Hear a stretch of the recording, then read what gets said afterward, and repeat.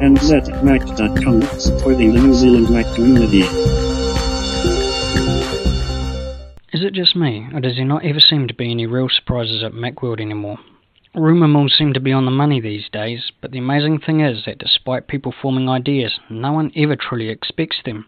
Then wham! Hits like a Mac truck and you're still blown away by the release, despite knowing about it. I guess that's why Macworld is one of the most anticipated events on the calendar, and January's did not fail to impress.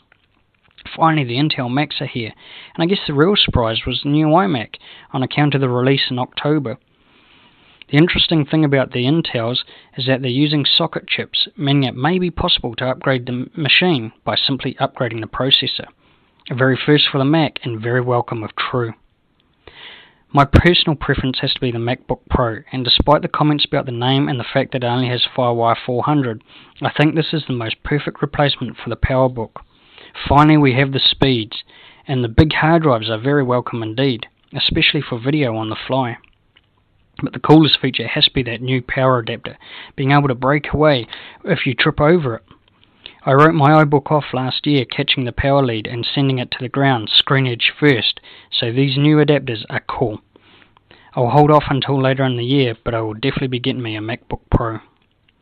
Around the time of the release of this podcast, Phil will be uploading my review of a product called iFM. But the only surprise release was the FM remote for the 5th gen iPods and Nanos. It's about time Apple took it upon themselves to do something like this, and the integration with the iPod is far better than third-party tools like iFM. The sad thing is it won't be released for the earlier iPods, thus iFM is our only option. For me, the release of the show was definitely iLife 06.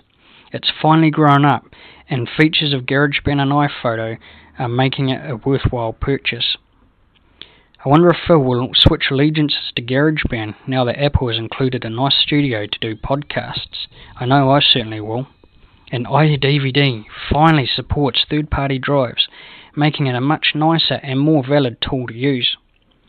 And iWeb is actually a very nice inclusion. iLife is now seriously making me look at purchasing a .Mac account, which I haven't had since they made us pay for it. All in all, 2006 has started to shape up to be the year of the Mac, and already Apple has surpassed Dell in terms of profit and sales. I want to finish with my favourite quote. What's an Intel chip doing in a Mac? A whole lot more than it's ever done in a PC. Beautiful. The views and opinions expressed in this podcast are those of the guest presenter and do not necessarily represent those of NZMac.com.